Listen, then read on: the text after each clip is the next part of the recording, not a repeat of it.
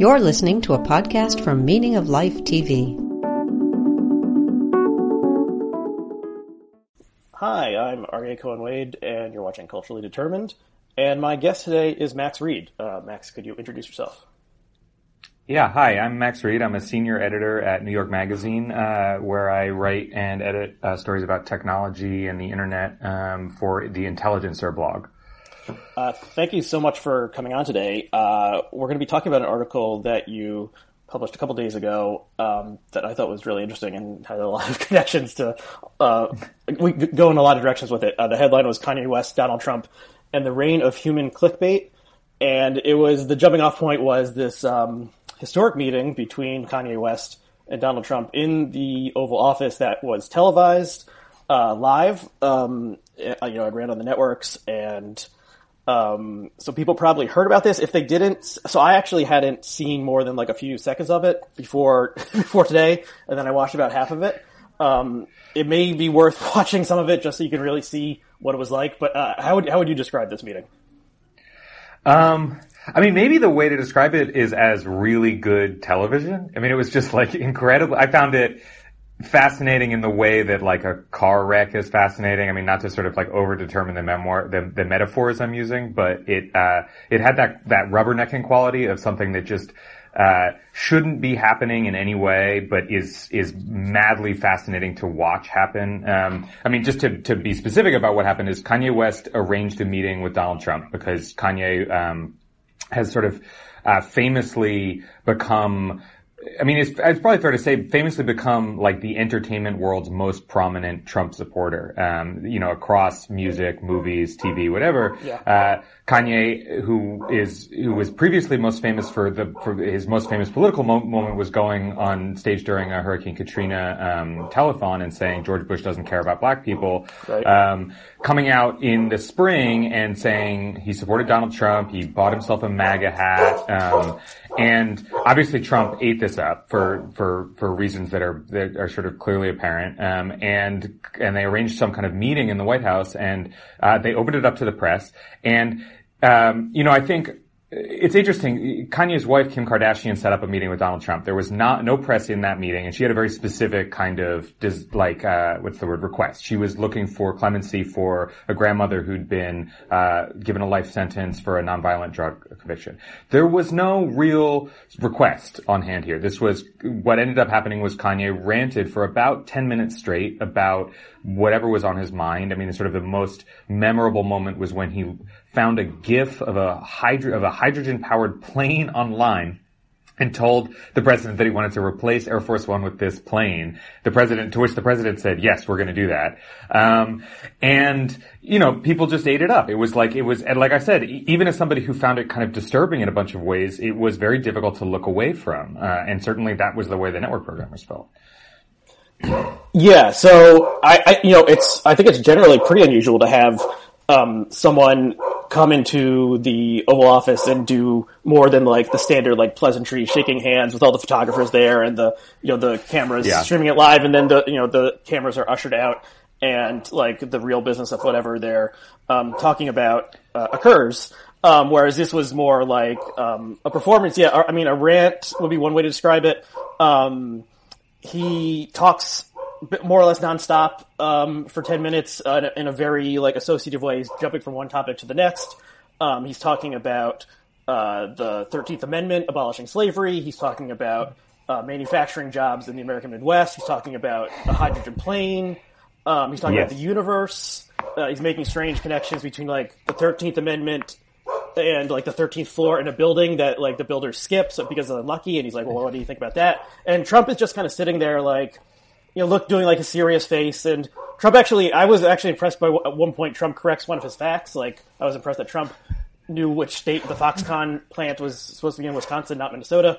But I was thinking like, what is Trump possibly thinking while this is happening? And then I realized like, well, imagine how many meetings he has to sit through where he doesn't really understand what's happening, and he just sits there and like does a serious face and nods and looks concerned, and that's probably just what he did. So yeah, so this was like a real meeting of the minds. And then the question was, another thing Kanye mentioned is that during this rant was that he has been diagnosed as bipolar.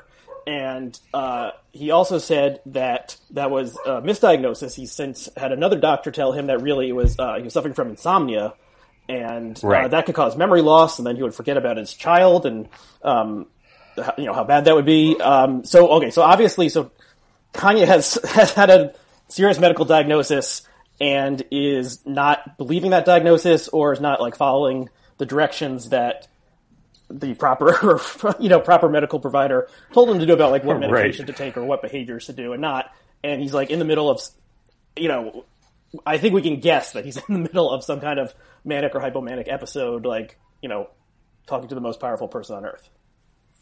So it's weird. I mean, it's very weird. It was, it was interesting you saying like, what was Trump thinking while he was in there. And one thing I was thinking, I think you're absolutely right, that there's probably in a lot of meetings where he has no idea what's going on and he doesn't understand it. But if there's one thing that he knows, it's like, I mean, just putting it in terms of the terms that he was using for Ted Cruz, it's like he knows when people are high energy and he knows when people are low energy, and he knows that high energy makes for great TV, and Kanye was so high energy that I'm sure it didn't matter that he was spouting nonsense. He knew that this was a thing that gave him more airtime, that gave him more screen time, that I think, I don't want to underestimate Trump's intelligence, but I think the real portion of his intelligence is a recognition of how to participate in televisual media, and he knew, regardless of what Kanye was saying, that this was a moment that was going to be widely, covered, read, examined, thought about, etc. Yeah. So I agree. Trump has a genius for televisual and how to, present yourself on the, so the cameras won't look away. So I mean, you expand out to kind of talk about, Trump's general persona and how, the media, especially during the campaign, less so now, used to air his rallies just live and unedited. The reason to do that, the obvious reason is that, with Trump, you never know what he's going to do. He might say something totally crazy. And then everyone will be like, what did he just say? We have to, what does this mean? So Trump's unpredictability is a asset in terms of getting attention from modern media. Yeah, absolutely. And then his unpredictability, with Kanye's tweets also did a similar thing. Yeah, and it's unpredictability. It's that high energy kind of nonstop, unstoppable sense of forward momentum. It's the self-aggrandizement. There's this, this gets to the heart of what of the way I've been thinking about this stuff is there's this set of qualities that both Trump and Kanye share, qualities that make them really captivating, people who are really captivating television stars, essentially. Stuff like, egomania, unpredictability, etc. And what's clear, and what's especially clear in the case of Kanye, as you're saying, it seems, or let's put it this way, is that that set of qualities is the same set of qualities that a psychiatrist or a clinician would use in a clinical setting to diagnose something like bipolar disorder. The sort of catalyst for this for me, and I actually spoke to him, is Dr. Alan Francis, who's a professor emeritus of psychiatry at Duke and who was the chair of the board that wrote the DSM-IV, which is the clinical Bible for diagnosing mental disorders.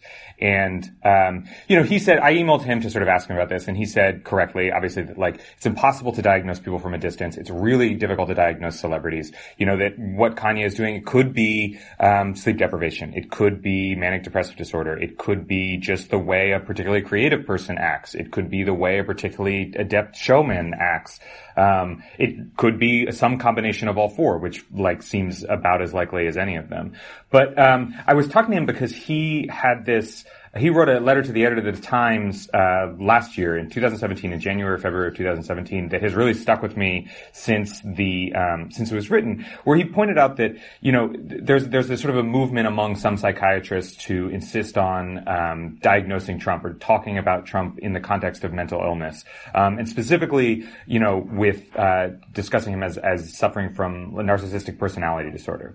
And Francis's point was that if you read the narcissistic personality disorder disorder entry in the DSM, which is what a clinician would use to diagnose somebody with it, you'll note that, like, yes, Trump follows many of the, he has many of the qualities that would lead you to diagnose somebody with NPD. But the sort of final moment of this, and this is true also of, manic depression, manic depression, is that it has to be disruptive to your life in some way. That, like, at some point we're entering this kind of, like, psychiatry, has an odd epistemological kind of aspect where if you think something, that we might describe in a sort of colloquial way as crazy, but it's not actually disrupting your life in any way. You can still maintain relationships with people, participate in society in a meaningful way. If you're not harming or hurting yourself, it actually, you probably shouldn't be diagnosed with mental illness. And I think that makes sort of intuitive sense. Like, I might believe that the moon landing never happened, and that might be sort of crazy in some way that I don't believe that happened. But if I can do everything that I need to do as a human being and without, like, disturbing or hurting other people, there's no real reason to medicalize me or anything like that. And so what happens with somebody like Trump is you have a person who suffers from many of the same, or suffers is actually exactly the wrong word, who has many of the qualities that somebody diagnosed with narcissistic personality disorder, but he has never suffered for those. In fact, he has been, as Francis puts it, richly rewarded for all the many things that might make him otherwise a narcissistic persona. And Kanye is in this similarly sort of interesting position where, I don't think it's quite fair to say that he hasn't suffered for the kinds of things that he's done that might lead him to be diagnosed with manic depressive disorder, but it is kind of lucrative for him, frankly, like that he gets more attention at a moment when, it's very difficult to get attention. Yeah. And you know that he was kind of like out of the conversation for a couple years, and then he started, tweeting earlier this year in a, unusual, eccentric way. And there were people who were like, he's just showing his genius yet again, that he's like manipulating social media in this way. And everyone is, he has like 10 million followers and then hundreds of thousands of retweets. And then the other perspective, like, no, this seems like maybe a hypomanic episode of his just like constantly rattling off like tweet after tweet. But it got him more attention. And, so part of the fact that we pay attention to these people seems like, like human nature. Like, if you see someone who's acting in a very strange way on the street, you will like kind of keep an eye on them, I guess, mainly to make sure they don't like injure you or something like that. So that makes sense. But at the same time, it's like, why now are we, these celebrities from 30 or 40 years ago wouldn't have tried something like this, I don't think. Like, celebrities who have had mental illness in a way that affected their lives, like Carrie Fisher, became like a laughingstock. That this was not. I mean, I think that this was not like a smart career move. So what do you think? What do you think? I have a theory. What do you think it is about now that it's made it? I mean, this is sort of my hobby horse. So like, I think, well, there's a few things. One is that, like, I think this trend, the sort of trend of, the answer to that question to me is social media along a few different axes, but I do, before I even like launch into that particular rant of mine, I do think it's important to note that, like, social media did not so utterly transform the media landscape that this set of incentives didn't already exist. And when I say this set of incentives, I mean the incentive of both people who want attention for themselves to act in ways that are, consistent with diagnoses of mental illness. But I also mean the incentives of news networks, of journalists to cover those people because other people will pay attention to them. And those incentives existed and have been sort of heightened. They've existed for years, and they've been heightened by, cable television and now by the internet, and particularly by social media. And I say that social media, like, accelerates. So the dynamic at heart is, if you are a publisher in the 20th century, if you're a publisher, at all, if you're a journalist, the basic business model is that you are attracting people's attention, and then you are selling some portion of that attention to advertisers. So the dream of this is that you're the New York Times, and you have information that people want to pay attention to. You've written sober analysis of the news, and you are breaking news for people. And so people pay attention to you, and then you say to Saks Fifth Avenue, buy a small square on this paper, and I will, people who are reading about the news will also see your square, and that way you've captured the attention of somebody. And as sort of mass media has progressed, we have an increasing number of things to which we might pay attention, and a sort of decreasing what's the word I'm looking for? Sense of responsibility around that attention, I suppose. I don't want to pretend that like everything was great in 1940 or 1950. Absolutely wasn't. But like as the number of as the number of channels on your TV increased, as the number of places you could get news from increased, you have more and more people looking to find, more and more ways to attract attention of people and more reasons to do that. So that's like the situation that already exists. And then all of a sudden, the internet and social media arrive and they just accelerate this beyond all comprehensibility. Partly because all of a sudden you've multiplied the number of places to which you can pay attention by several factors of 10. Like you've got not just social networks, not just Twitter, not just Facebook, not just YouTube and Snapchat, but you've got millions of people on each one of these things that all of them competing and vying for attention in one way or another. And, all of them sort of trying to scrape out and eke out just a little bit of that attention because that's how most people make money online, from journalists to YouTube stars to even a musician like Kanye West. Sure, he sells concert tickets and he sells albums, but in order for people to know that he exists, that those things are there, he has to have them pay attention to him. So to me, and I'm sorry, but this is like an overly pedantic and annoyingly long explanation of the dynamics of media that I'm sure all of your listeners and viewers already understand. But for me, what has changed since the days of Carrie Fisher, there's 3 or 4 things that have changed. One is that this attention dynamic is it's more competitive, it's harsher on people. Like it's less and less the case that there is a kind of consensus around what's okay and what's not okay in those behaviors. The other thing is that, social media gives celebrities a direct access to fans in a way that just didn't used to exist. That, take for example Tom Cruise, who, I have no idea. The question of whether or not Tom Cruise is mentally ill seems really unlikely to me that he is, or he would be diagnosed as such. But remember when he was jumping on the couch on Oprah in 2004 or whenever that was, he was obviously going through some kind of phase or some kind of moment in his life where he was acting in ways that were totally consistent with mental illness. And he had a team of people who managed to sort of get him off the air for a while, to have that stuff calm down, to have people stop paying attention to him. And he didn't have a Twitter or a Facebook or a YouTube channel where he could go and just continue without having to get booked on Oprah or get booked on a talk show or this thing or the other. And this is, I think, one thing, with somebody like Carrie Fisher say, had she wanted that attention, had that been a component of the way her mental illness manifested itself in the 1980s, I think it wouldn't have been easy for her to get on, Letterman or Carson or whatever. That she would, it's not, there was a sort of buffer between the audience and the object of their attention.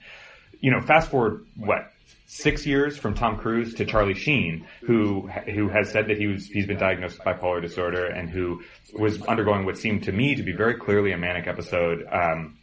This is the sort of tiger blood, thing. And that was all happening more or less on Twitter. That Sheen was attracting that attention because he had his phone in his hand or his computer in front of him, and he didn't need to go through bookers, he didn't need to go through his publicists, he didn't need to go through teams of people to get the message of tiger blood out there into the world. So I think that's a sort of an important sort of structural component to it, in addition to this sort of larger social media stuff. And then the last thing I'll say is that the rise of social media is concomitant and in some ways causative of the sort of decline of traditional journalism. That papers like the Times or papers like papers tended to used to have geographical monopolies that meant that they had much more control over the stuff they wanted to cover, and that they could push back against the kind of worst instincts and lowest common denominator stuff that they knew would get them attention, but that was probably irresponsible to cover in one way or another. And that just that no longer really exists. And I think,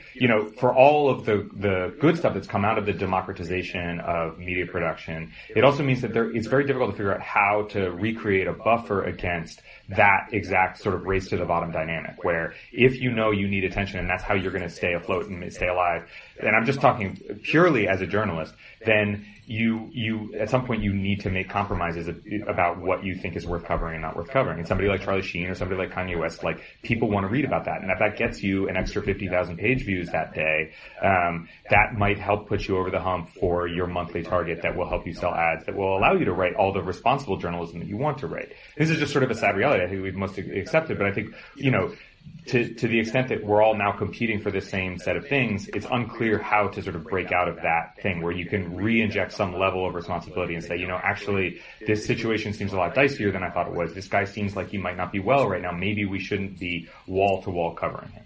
Anyway, I don't know if I've completely stepped on your theory there or anything. No, well, I think, there's a lot of interesting stuff there. And my theory maybe runs alongside it, but your theory actually makes more sense than my theory. I would just note, you mentioned like how, the 20th century, news business worked.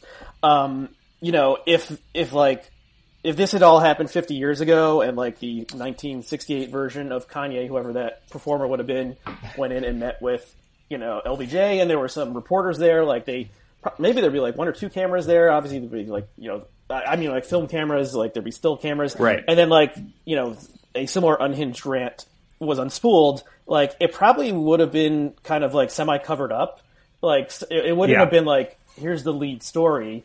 There would have just been like a photo of them shaking hands or something and maybe a quote, but not like, the man spoke for 10 minutes extemporaneously, mentioning blah, blah, blah, blah, blah. Like, it just... Right. So that was just like a different world. Well, this is... actually probably the example of this, I have no idea what... There's like a famous photo of Elvis and Richard Nixon shaking hands. Right. And that's like late, fat, quaaluded up, like Elvis. There's no way that Elvis and Richard Nixon had a coherent conversation about... I believe it was about like the war on drugs or something. And there's absolutely no way that was a coherent conversation. Elvis wanted to be deputized to help with the fight against drugs. And I imagine, I imagine it was not dissimilar to the conversation Kanye and Trump had, two not dissimilar figures, frankly. And I think that, like, you're absolutely right. This was a thing where, like, they had a great photo of them shaking hands and, there's no footage of it or anything like that. But I think you're right. I think it runs alongside, there's this kind of like, one way of putting it maybe would just, the dynamic is really about gatekeepers, that there used to be in a real way a set of gatekeepers in the media, in politics, in entertainment, that ensured, images were protected in one way or another, that only certain news was read and read about. And the reign of gatekeepers has completely ended. Or there are still gatekeepers, but it's a very different kind of gatekeeper now. Yeah, and, there were like 50 journalists in that room, and if 49 of them agreed to embargo this footage of Kanye because it was too upsetting, and then the 50th one put it on YouTube, then, the game is over.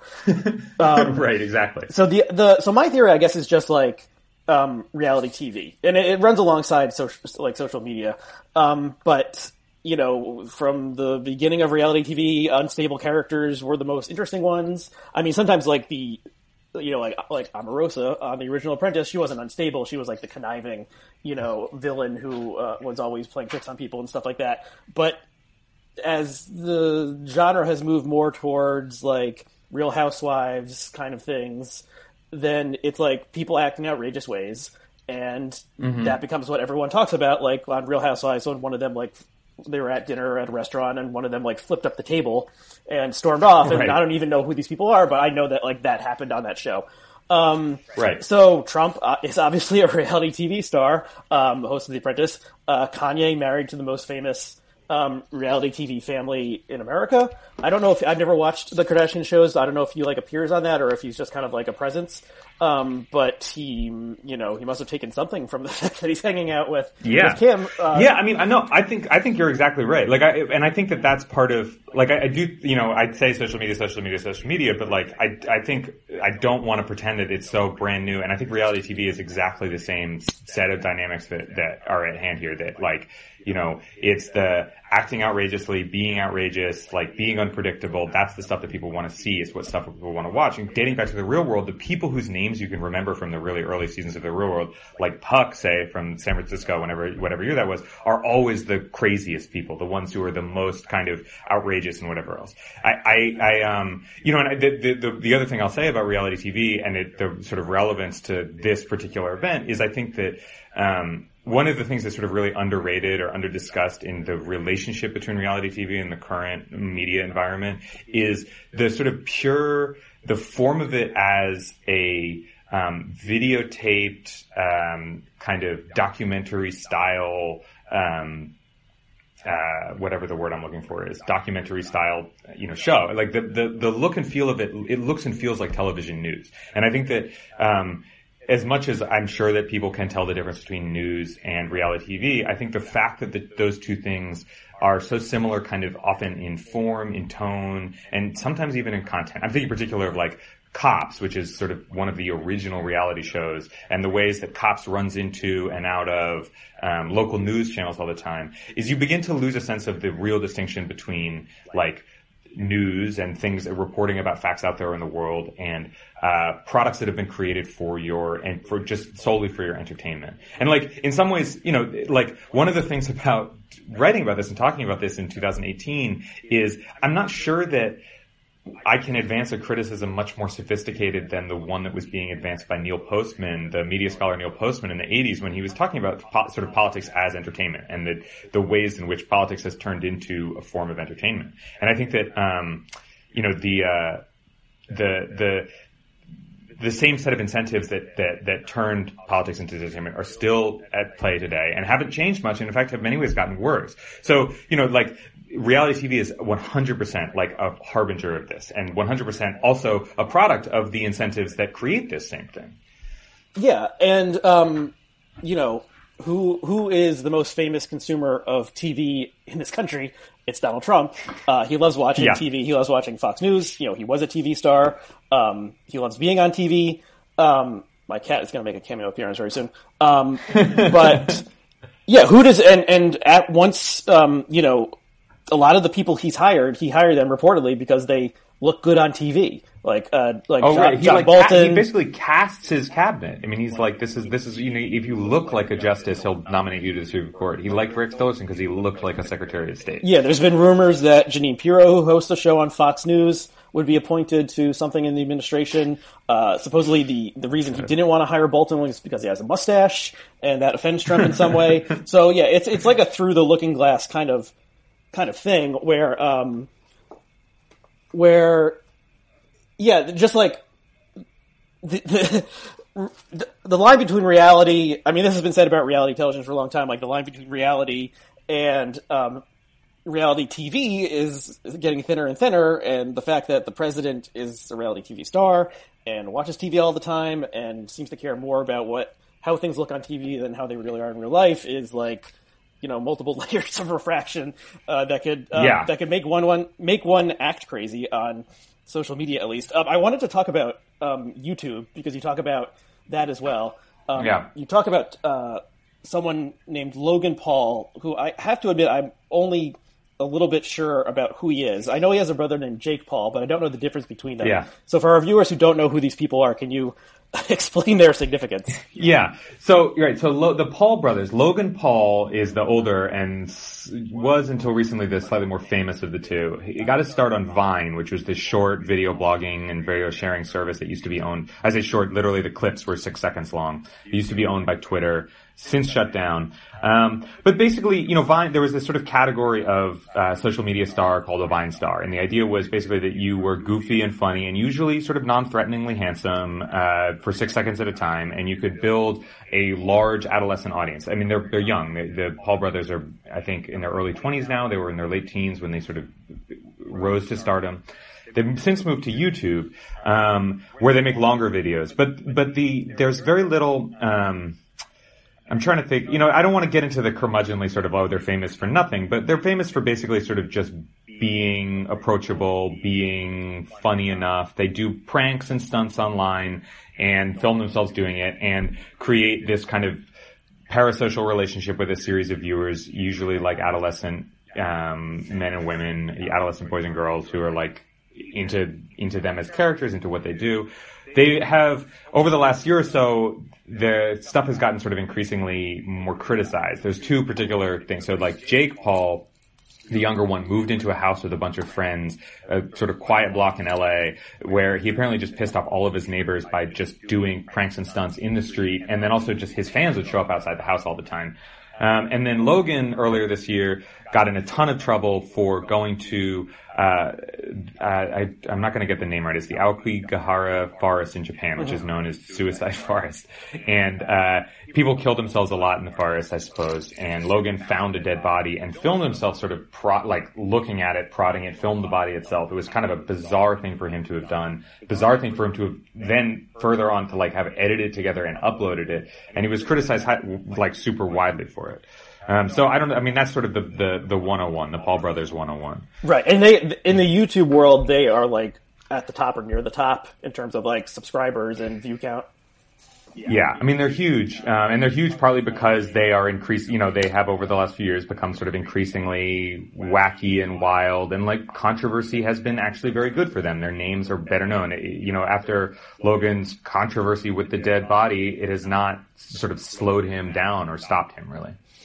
Right. And so, so there was a backlash after the video in Japan came out. And I think there was other stuff from that same trip where he was being, culturally insensitive, but the main thing was filming this, body of a man who had hung himself in the forest and being like, whoa, dude, it's a dead body. Oh my God. And then putting that out there with I assume ads in front and behind it and so on and so forth. And so he expressed some contrition but is he kind of just back to his old tricks once again? I guess that was 6 months ago. Is everything back? Yeah, I mean, I think they're all back. I mean, the big thing for them right now is this other YouTube star named Shane Dawson, who has also gotten famous for sort of similar stunts and tricks, is doing this long, 8-part documentary series that I can't recommend your viewers actually watch. I will do my best to sort of summarize. Basically, the point of it, he's doing a documentary about Jake Paul, the younger brother. The central question of which is Jake Paul a sociopath? So the idea is, Shane is arguing a sort of very crude version of the question that we're talking about and the dynamic we're sort of dancing around right here, which is the idea that in order to get as many fans and likes and views as possible on YouTube, that Jake Paul acts in a way that would be consistent with sociopathy. And just for the sake of being accurate here, it's worth saying that sociopathy is not actually a diagnosis in the DSM. It's basically the colloquial way we discuss a set of sociopathic behaviors or whatever. But anyway, this is Shane's sort of theory, and it's partly meant to be a kind of soul-searching thing for Shane too, where Shane Dawson is asking, is Jake Paul a sociopath? Am I a sociopath? Are all YouTubers sociopaths? Because this is the way we've chosen to make our money, by doing crazy things to get people to watch us and to view us. Yeah, and I mean the ultimate kind of summary of your article is in the way that Facebook and Twitter made it so that it made sense for companies to write clickbait type articles. They created that economic opening. Has in a similar way has YouTube and social media in general created an opening for human clickbait, as in your headline. And human clickbait is people who are either they are mentally unwell or they're acting in a way that a mentally unwell person would act. I mean, if you think about what clickbait is on the media sense, it's some of the stuff that counts as clickbait, especially sort of the early days of it, it's basically incomprehensible. It's almost illegible, the kinds of headlines that you would read, and the kinds of articles that were being done, where you would have a headline that was supposed to get somebody to click, get somebody to look at it. If you would put that in a regular newspaper, if you would put that as the title of a chapter of a book or something, it would have made no sense whatsoever. So I think that that's one reason that metaphor is really powerful. I mean, I should say it's not mine. It's this researcher named Catherine Lowe who looks at sort of mental illness in online communities. And it was her question was this one about, are we incentivizing essentially unhealthy behaviors just as we incentivized in the media, we incentivized in the media business, sort of unhealthy headlines and unhealthy ways of covering the news. And I think that, in that same way that you had this kind of flowering of this totally incomprehensible, totally illegible, total nonsense, clickbait, journalism, you now have the same, you start to see some of the same kind of incomprehensible, illegible, kind of mentally ill, again, colloquially crazy behavior being encouraged and incentivized by YouTube or by Twitter, but specifically by the sort of sorting algorithms that allow you to get, that by which you try to get people to watch you or look at you. Right. I think maybe this will be the final question. When I was prepping for this, I remembered a phrase that Brandy Jensen used on Twitter. She called it the platform for ironic depressives. And this is relating to her getting someone had flagged like a tweet she wrote, and Twitter sent her an email saying like, some of your recent tweets may have displayed like suicidal ideation or self-harm. Like, we just wanted to check in on you. Here's like the number for suicide hotline or something along those lines. And she was like, can you believe everyone? Can you believe like they're doing this on Twitter, the platform for ironic depressives, where people are often talk about the depression and are often do it in an ironic way. Social media is, as you've pointed out in this article, like exploitative of people acting in an erratic, eccentric fashion. It's also a place where people who have a mental illness can talk about it openly. Maybe they're under a pseudonym so they feel more comfortable, or maybe it's just they see other people talking about it, and so they can talk about it openly. I used social media, if we count YouTube as social media, to talk about my own mental illness in an episode of this show a couple months ago, talking about my experiences with depression. And so, and if you think like 15 years ago, if someone had a mental illness, like, how would they communicate that to the outside world? I guess like they could send like a mass email. In the era before email, they'd have to like do like phone calls or face-to-face conversations, or like maybe a rumor would kind of leak out and people would tell each other like, oh, he's been diagnosed with depression. He's not doing really well these days. Whereas now you can tweet about it, and there's lots of people who do it, like as Brandy said, ironically, and maybe they don't actually have clinical depression. They're just feeling a little bit down, and they said they're feeling depressed today or something like that. But then, they can get affirmation from their peers saying like, we love you and appreciate you, et cetera, et cetera. So there's this other side to it. And I think, and Twitter weirdly has become a place for a lot of people with this disposition to congregate and talk to each other. Yeah. I guess that's like, maybe I'm trying to end on a positive note or something that people can. No, I mean, I think that it's important to like look, in this context, absolutely, that like, especially Twitter as a kind of universal chat room in some way can be an enormously positive place to rally around, issues that are important to you, mental illness being like a salient and important example. And like, I think this is true. Like the thing to remember, as depressing as some of this conversation has been, about the sort of the death of, or the shifting mores of the attention economy or whatever, is that like in many ways the end of the gatekeeping media system is a good one. That the gatekeepers who would have stopped the cameras when Kanye was, and ended the kind of rubbernecking when Kanye was ranting at the president, were also preventing important voices from being heard that are now finally, thanks to social media, being heard. And so, for me, the sort of the challenge going forward is figuring out how, it's as with any kind of technological changes, how do you retain all the things that are important about this and good about this, that we're giving more people voices, that we're hearing things that we haven't heard before, while also ensuring that the kind of negative, the negative incentives, that the problems that have been created by, or accelerated by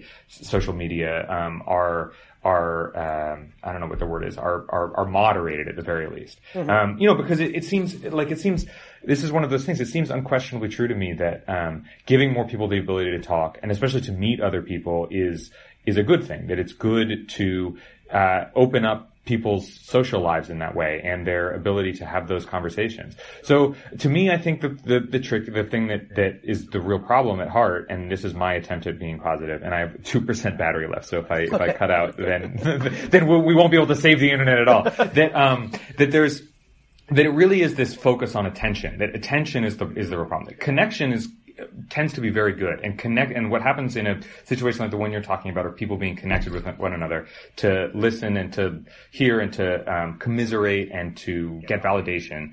But that attention is a problem because it's competitive, essentially, because you're competing with other people to get that stuff. And that's what encourages negative behaviors, is what encourages people to rubberneck. It's what encourages media companies to encourage rubbernecking.